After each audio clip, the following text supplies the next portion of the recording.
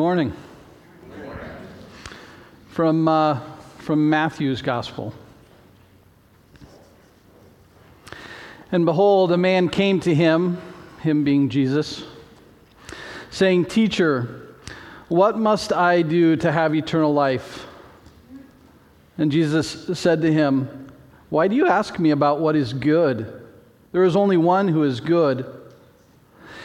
If you would enter life, keep the commandments." And he said to him, "Which ones?" And Jesus said, "You shall not murder, you shall not commit adultery, you shall not steal, you shall not bear false witness, honor your father and mother, and you shall love your neighbor as yourself." The young man said to him, "All these things I have kept. What do I still lack?" Jesus said to him, "If you would be perfect, go and sell what you possess and give to the poor, and you will have treasure in heaven. And come, follow me." When the young man heard this, he went away sorrowful, for he had great possessions.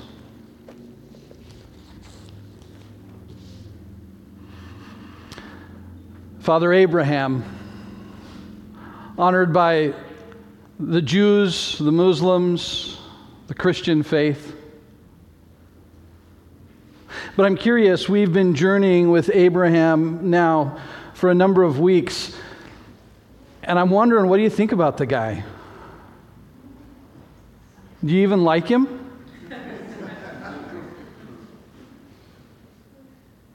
If you haven't been with us, you can go back and listen to or watch the previous sermons, or you can just read Genesis 12 through about 23 or 25. Take you 20 minutes to read it. And you'll see this story of Abram, who was called by God to go out of Ur of the Chaldees, out of his father's house, to a land that God would show him.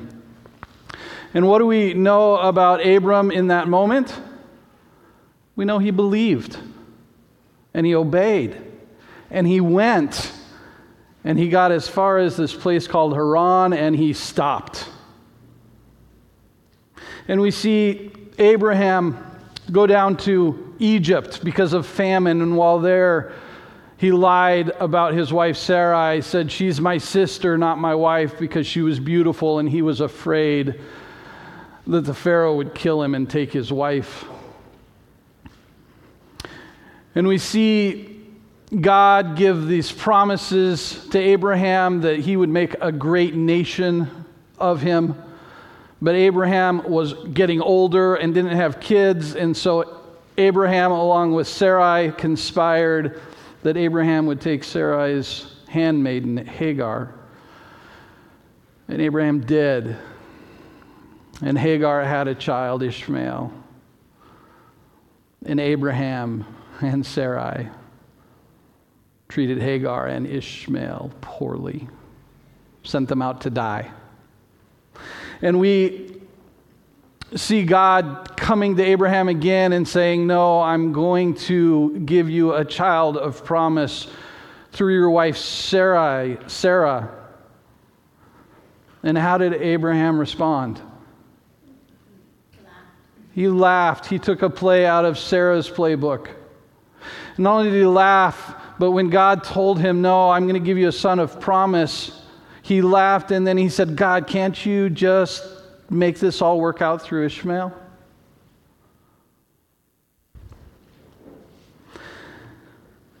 We saw Abraham haggling with God over the fate of Sodom and Gomorrah. You guys know how old Abraham or Sarah was when they went down to Egypt and Abraham lied about her being his wife? 75. Must have been a drop-dead gorgeous woman.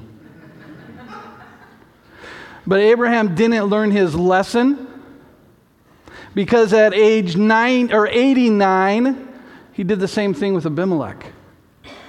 So after God had promised, "No, I'm giving you a son through Sarah," At 89, same thing.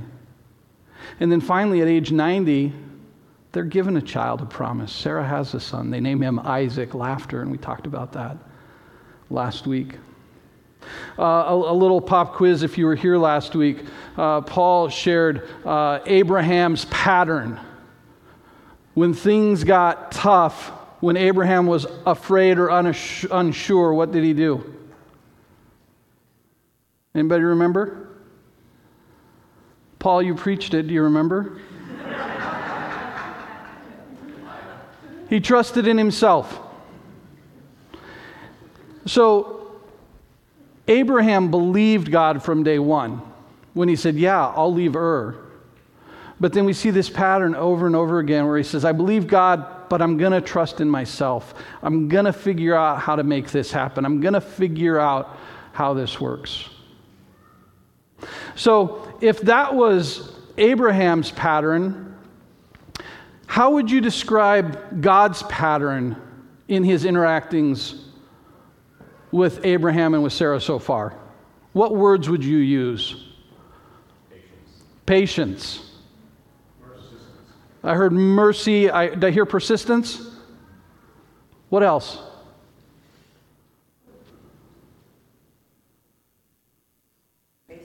Faithful. Relentless. Generous. Full of love, full of pursuit. God kept initiating over and over and over and over again.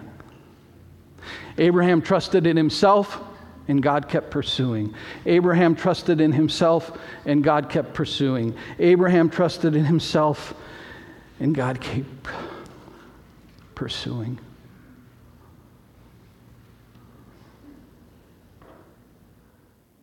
So Abraham has been very consistent, and God has been very consistent.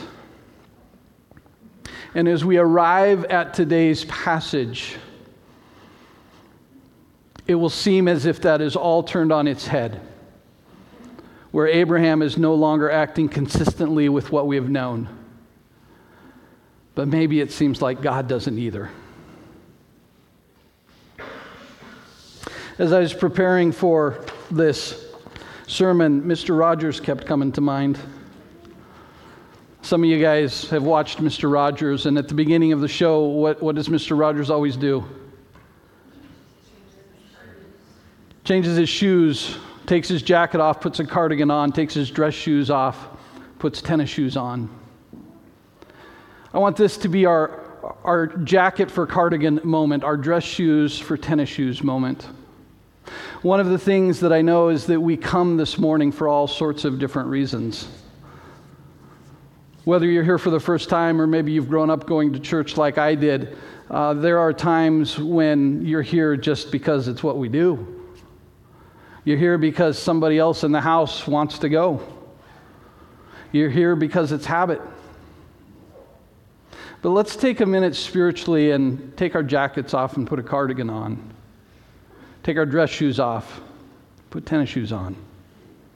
I'm going to be quiet for a moment, and I'm going to invite you, if you're willing, to invite Spirit of the living God to say, what do you want? How do you want me to encounter you over the next few minutes? How do you want me to enter into this story? And maybe most important, Spirit, how do you want me to see how you have already entered into my story? A few moments of silence while you change your shoes and put your cardigan on.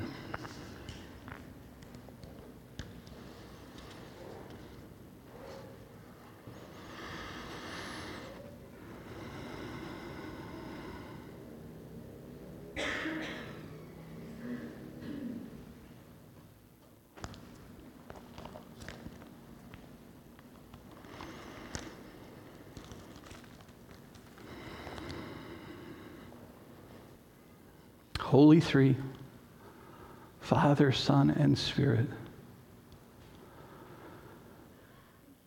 I stand this morning in your presence, in your company, and I preach in your power.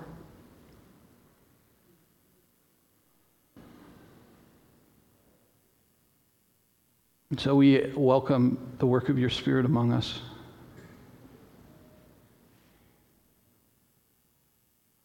And we ask that you will show us what great, great affection the Father has for us.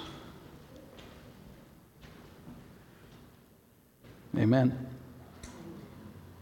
All right, Genesis 22, are you ready?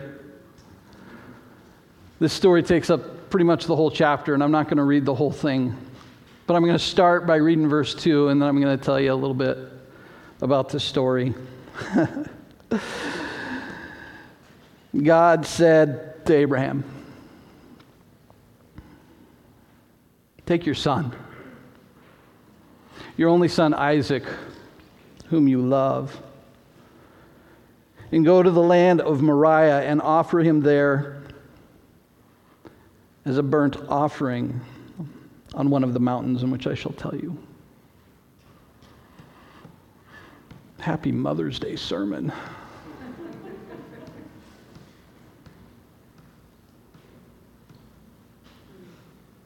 What in the world? If this verse, if this passage, if this story has never caused you to stop and say, what in the world? You've maybe never read it before, or maybe you've just grown numb with Christianese and you read right past it. I'll be honest, I have loved this story. Does anybody know my oldest daughter's name? It's Mariah. It comes from this story. Like many people, Anita didn't conceive right away. We didn't go through a lot of the challenges that many people do, but it took longer than what we thought. And in this story, it's a story in one part of God's provision. And so we named our daughter Mariah because God provides. And I've loved this story. But I don't know, 6, 8, 10 years ago, I can't remember when it was, but there was a group of people in my home who we were reading through the story of God together. It was a 12-week thing or something like that. And we started in Genesis with the creation story, and over a course of a number of weeks, we read different passages from the scriptures about the story of God from creation through to Christ. And we were encouraged, if we had grown up, particularly if we had grown up with a familiarity with the Bible stories and with the scriptures and with church, we were challenged to enter into the reading of this story as if we had never heard it before. So I was trying to do that. And I don't know, this is the 4th or 5th week in to the story of God. And we read this story, and I tried to read it as if I had never heard it before. And friends, I was horrified. What kind of God would demand this? I was horrified. What kind of father would do this?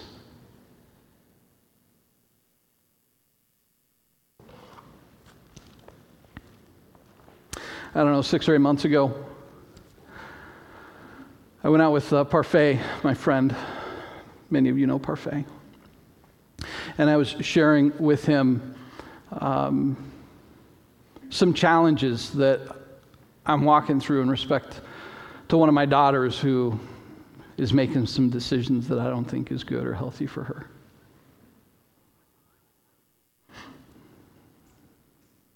And you know, sharing things with a good friend who loves you and cares about you, that's a good and helpful thing. And that time with Parfait was certainly good and helpful. And I can't remember if it was 9:30 that night or 9:30 the next night. Too late for this old man to normally get phone calls. And my phone rings, and it's Parfait. And he says, I was thinking, God brought this story of Abraham offering up Isaac to mind. And I wasn't going to tell you, I wasn't going to tell you, but Karima said, I got to tell you, you got to call Randy, got to let him know. And I think my response to Parfait was probably like, thanks. But on the inside, my internal response was, this has nothing to do with me or my situation that I'm walking through. I'm not being called on to sacrifice my daughter. What are you talking about, Parfait? But one of the things that I have am learning, is that when people who I know and love and trust say, hey, God encouraged me to share this thing with you, I need to talk to God about it. So I began to talk to God about it. Began to think about it, began to pray about it. And so here's the story. God tells Abraham to take Isaac, your only son, your son whom you love, and go to the region of Moriah, to this mountain I will show you. Reminds me of Ur. Go to this place I will show you. And there, make a burnt offering of your son Isaac. So Abraham goes. He gets two of his servants and Isaac and wood, and they head out. It's a 3-day journey. People believe that Mount Moriah is in Jerusalem. Abram and his family were living in Beersheba down south. It's about 45 miles. I can't imagine what those 3 days were like. What was that journey like? We don't make 3-day journeys very often. The great car road trip isn't dead, but it's not very common. What thoughts went through Abraham's mind? What conversations did he have with Isaac? I wonder so many things. Did Sarah know what was going on? Or did Abraham simply say, hey, I'm taking the boy, we're going camping, we'll be back in a few days? I don't know. And so they got to their destination. God says, here's the spot. Abraham says to the servants, hey, stay here. Isaac and I will go on. And so as they're going on, Isaac says to Dad, hey, Dad, we got the wood, we got the fire. Where's the lamb? Where's the sacrifice? Abraham responds, don't worry, son.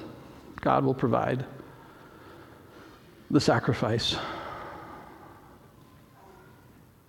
And we're told that they get to the spot and they build an altar.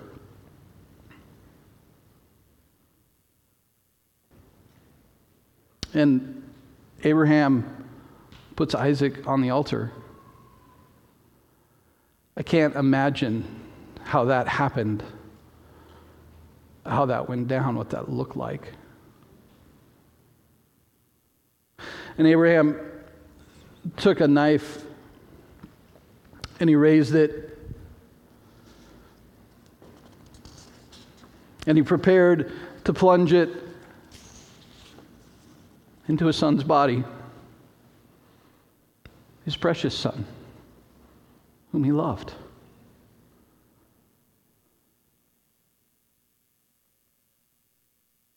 And we'll pick up the story in Genesis 22, verse 15. And the angel of the Lord called to Abraham a second time from heaven and said, by myself. Oh, I skipped a part. The angel of the Lord said, stop. That's important detail.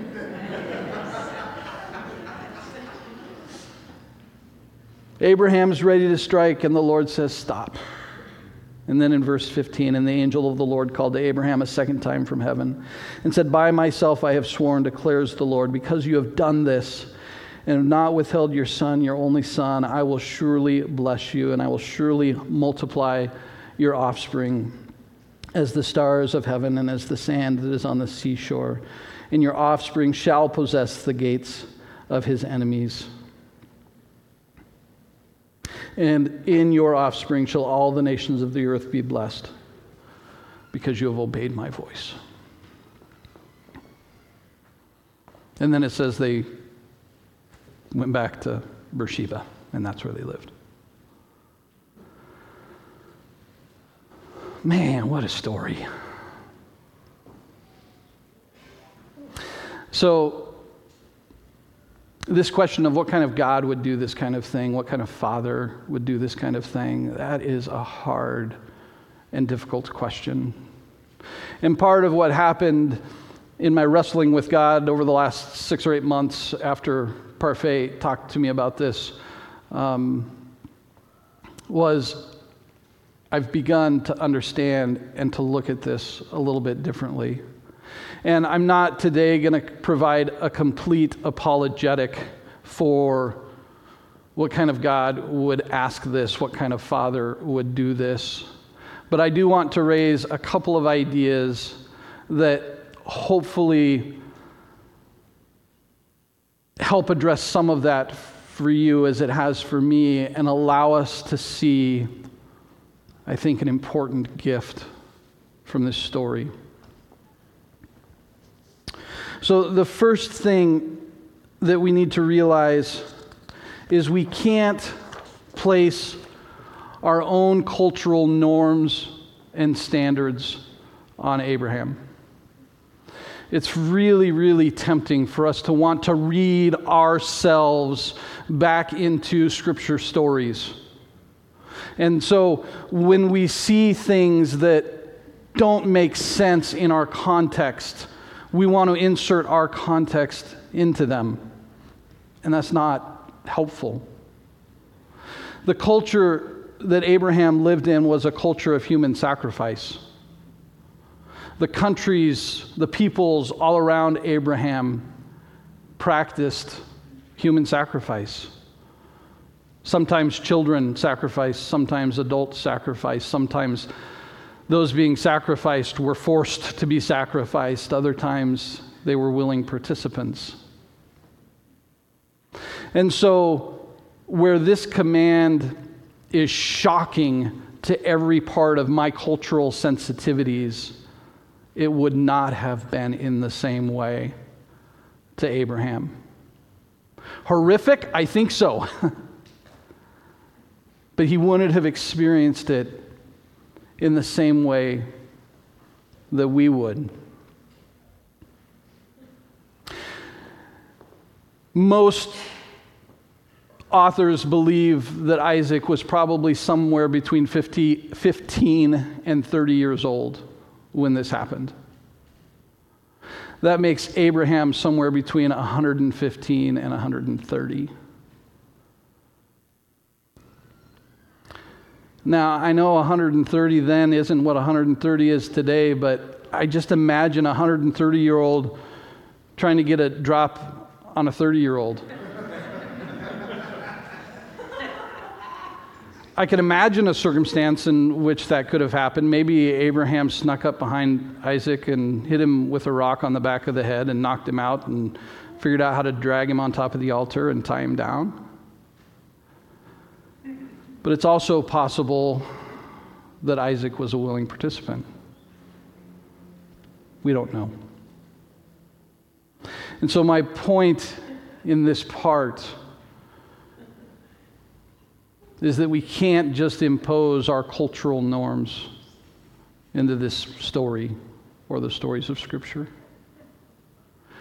Do I have questions that I would like to talk with God about someday about this? Yes, I do. But that has helped me move on. Another thing that helps is God is clearly anti-human sacrifice throughout the Scriptures. Various spots in the Old Testament, he commands against human sacrifice. He equates it with divination, with witchcraft, with idolatry. Now, why does God make this ask of Abraham when he's against human sacrifice? I don't know that I can entirely answer that. But it's important for me to understand that God is anti-human sacrifice. Please take that away with you when you go today. No human sacrifices. The other thing is the arguments of Job and the potter and the clay.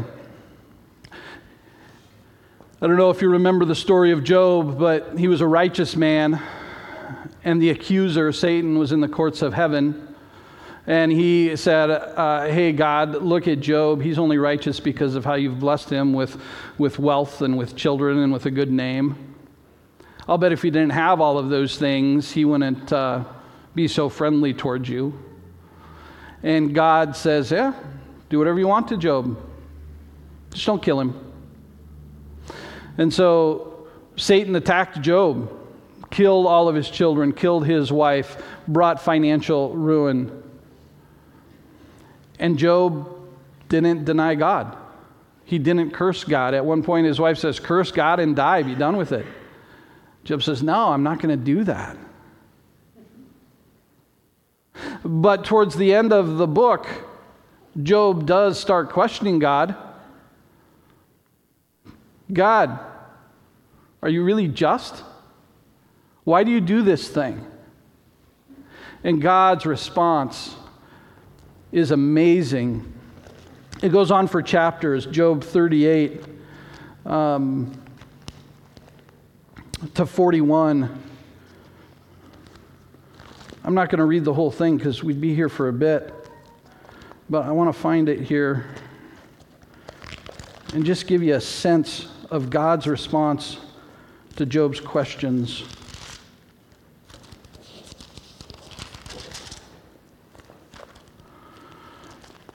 So Job asks all these questions of God, and then the Lord answered Job out of the whirlwind. It seems godlike to me. And he said, who is this that darkens my counsel by words without knowledge?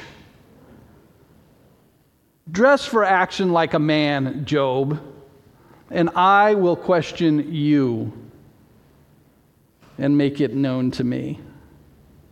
Where were you when I laid the foundations of the earth?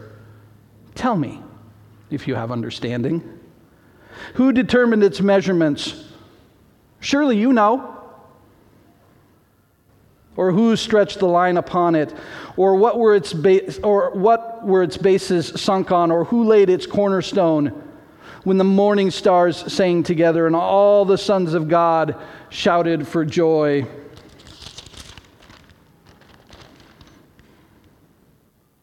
Three chapters of that. Job's response is, oh, I'll be quiet. In the book of Romans, Paul, the apostle, says, but who are you, O man, to answer back to God? Will what is molded say to its molder, why have you made me like this? Has the potter no right over the clay to make out of the same lump one vessel for honorable use and another for dishonorable use?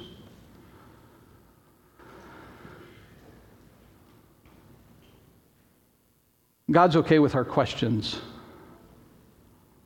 but we have no right to question God. He doesn't owe me an answer. He doesn't owe me an explanation. Now, that's problematic if God is not good.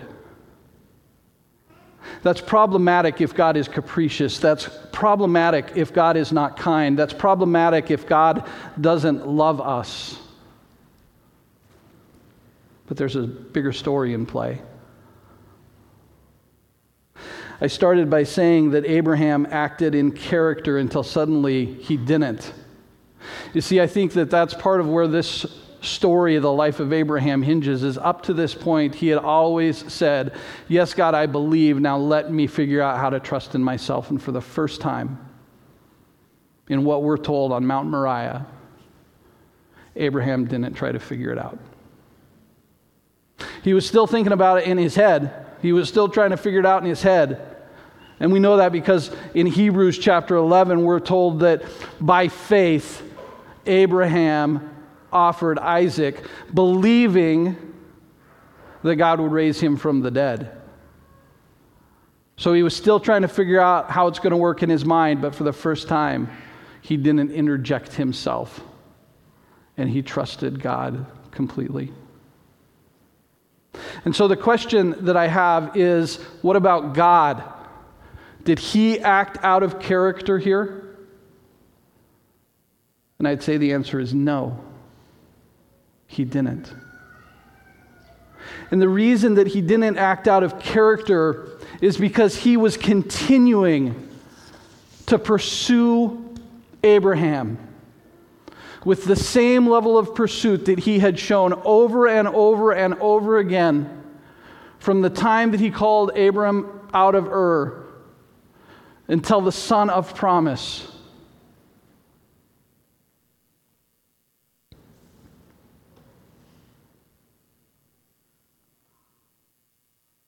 When I think about the story of Abraham offering Isaac, I can't help but think about the story of the rich young ruler that we began with. That phrase that the rich young ruler went away sad. I think about how many times Abraham must have gone away sad. He ended up in Haran and stopped there. What sadness was there? He went down to Egypt and he lied about his relationship with Sarai.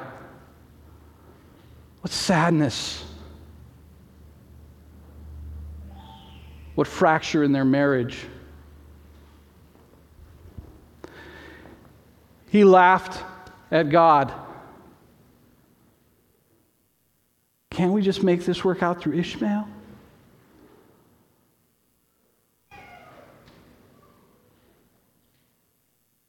Over and over and over again, when Abraham played true to his character and he looked to trust in himself, he went away sad,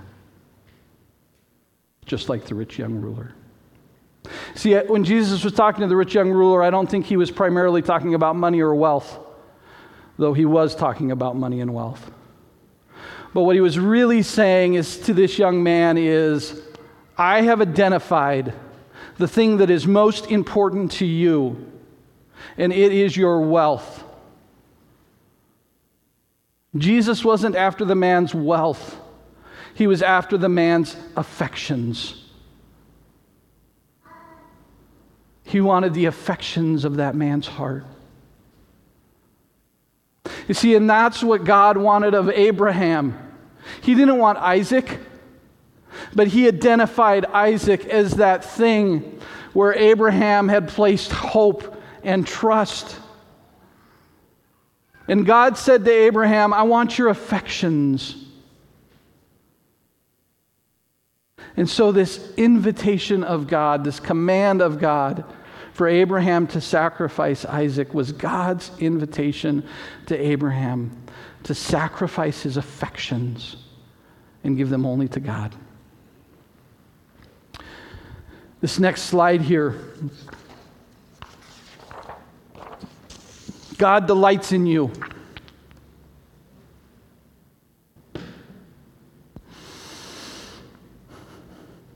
He cherishes you beyond the wildest scopes of your imaginations. His heart is for you. And He desires to heal your deepest hidden wounds. He desires to forgive and wash clean your every sin, failing, and infidelity. He offers you His friendship. And He brings you into His family as daughters and sons at deep, deep personal cost. He's the Ancient of Days. the creator and sustainer of all things. And all resources are His and at His command, and He commits all of His resources to meeting your every need, including the sacrifice of His dear Son, Jesus. For indeed, God has provided the Lamb. But all He asks of you is everything. God loves you so much, but He's a jealous God, and He is not willing to be one of the things on your list. He's not willing to be one of the things on my list. He's not willing to say, Randy, trust yourself and add in a little bit of me on the side. He says, Rand, I want you to sacrifice everything so that your affections are all mine. And He does that for love. Because the best love stories are when the two lovers are wild in abandonment with their love for each other. And God's got a great love story going on. When we restarted this portion of this series 6 weeks ago, Paul asked the question, how long will you wait for God? And he was referring to this promise of a child that they waited for 25 years. Abraham and Sarah waited for 25 years from Ur till the birth of Isaac. They waited and they waited and waited. But the question of this sermon is, how long will God wait for you? He kept waiting for Abraham over and over and over again. He continued to pursue. Abraham believed and he trusted himself, and God kept pursuing. And he believed and he trusted himself, and God kept pursuing. And he believed and he trusted himself, and God kept pursuing. And my friends, it is the same with you. God is in pursuit of you today because He is wild about you. He loves you with an everlasting love. But He's asking you to lay everything before Him.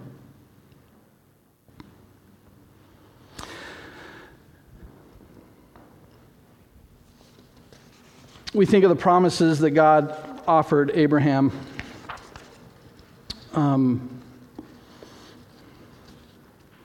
so I was thinking, trying to make this concrete for us, what are promises that maybe we've been waiting for God to fulfill and answer?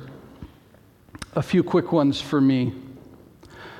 The book of Proverbs tells us to train up a child in the way he should go, even when he is old, he will not depart from it.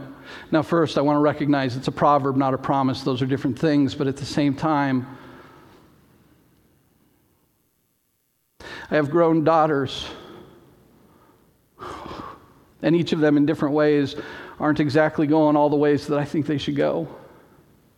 And I want to be like Abraham sometimes and trust myself and say, how do I make that happen? And I can't, and so how do I lay that on the altar before God? The prophet Jeremiah, he says, I know the plans that I have for you, declares the Lord, plans for welfare and not for evil, to give you a future and a hope. I have hopes and dreams that I've held for over 30 years that I think, are from God. And I haven't seen them fulfilled yet. And I want to be like Abraham sometimes. And I want to say, hey, God, how do I hold on? How do I grasp after this? How do I make this happen? And God's invitation is, Randy, lay those down. Trust me. And the Apostle Paul tells us that I'm sure of this, that He who began a good work in you will bring it to completion at the day of Jesus Christ. And I don't know about you, but I am not yet the man that I want to be. My character is not yet fully formed into the image of Christ. And there are times when I want to take control and responsibility for that, as disastrous as that has always been every time I do it. Now, how do I lay that at the altar? Our table group was hanging out last week, and I was talking with the guys about it, and Nate said, "What about your affections? Randy, where are your affections?"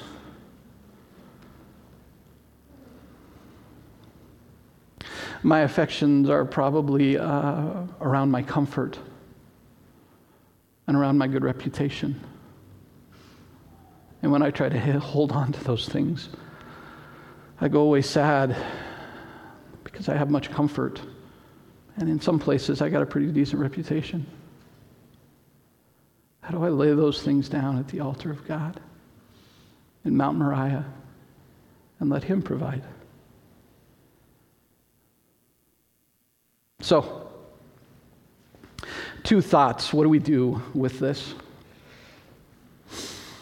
The first one is keep going, guys.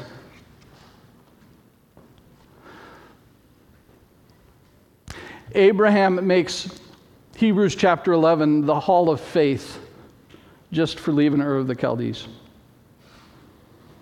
He had a whole lifetime of failure in front of him. Yet the writer of Hebrews references the hall of faith because he left Ur of the Chaldees and he headed out. So I don't know where you're at on your journey, if you can place yourself somewhere in the story of Abraham. Maybe you're in Ur, maybe you're in Haran, maybe you're in Egypt, maybe you're fooling around with Hagar and you shouldn't be. Maybe your relationship with Sarah is broken. Maybe you're laughing at God. Maybe you're haggling with Him over something. Maybe you're walking somewhere on the 3-day journey to Mount Moriah. My encouragement to you is keep going. The best storytellers remind us that all of the best stories are very, very long. And the story almost always continues after the last word on the last page of the last chapter. God's story with you is by no means complete. And so whether you find yourself in Haran or in Beersheba or in Egypt, or on Mount Moriah, keep going. The second encouragement that I have for you is to cultivate your affections. I have a friend who told me once that you can't help who you fall in love with.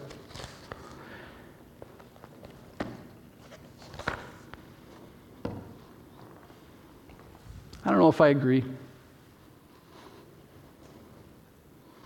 Yeah, there's chemistry, there's instant reactions, there's all these things. My wife and I have been watching Survivor. Anybody watch that show? We're watching the current season. And a week or 2 ago, my wife said, yeah, when we started this season, I thought all the characters on here were going to drive me nuts. But I've really grown to like them. What a shallow comparison to what real life is like. We can fall in love with people that we put ourselves into context with, even if they drive us nuts. We can cultivate our affections for Christ. And so when it comes to this invitation to sacrifice, that's always the question. God asked Abraham, what do you love more, Isaac or me? Jesus asked the rich young ruler, what do you love more, your wealth or me? What is Spirit asking you today? Are you being invited to lay something down? The journey up Mount Moriah seems so hard to me.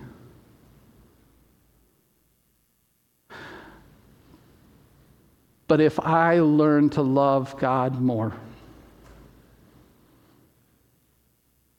then I know that I'm more willing to sacrifice my reputation, my comfort,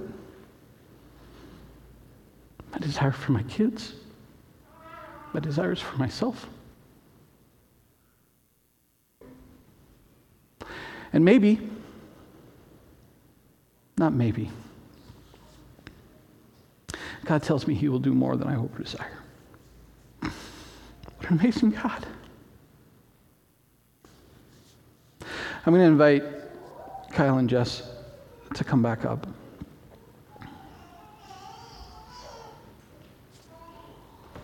I don't know how this has hit any of you.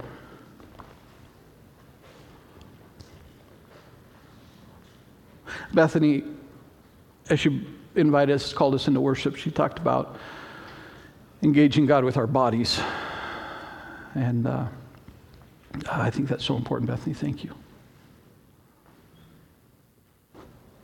There's an alcove right over here. I'm going to call it the altar alcove today. When these guys start with the first song, I'm going to go over here and I'm going to pray. And if you have stuff that you're like, I want to lay it down, I would invite you to come join me. And here's the way that's going to work. We're not going to talk about your things in that moment. But I'll invite you, if you just have one or two words, here's what I'm laying down. I talked about my comfort, my reputation, my children, my dreams. So I'll invite you to share a word or two, and then I'll just pray blessing over us while we sing this first song. And then after this first song, Darren's going to come and he's going to invite us to share in communion. That beautiful, beautiful feast where we're reminded with our tongues how much God loves us. Will you stand with me as I pray over us?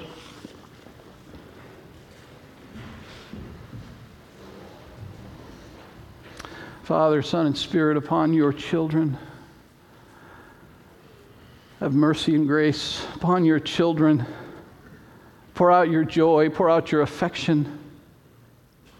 Father, the enemy of our souls would keep us blind. The enemy of our souls would keep our feet mired in quicksand, but you have set us free.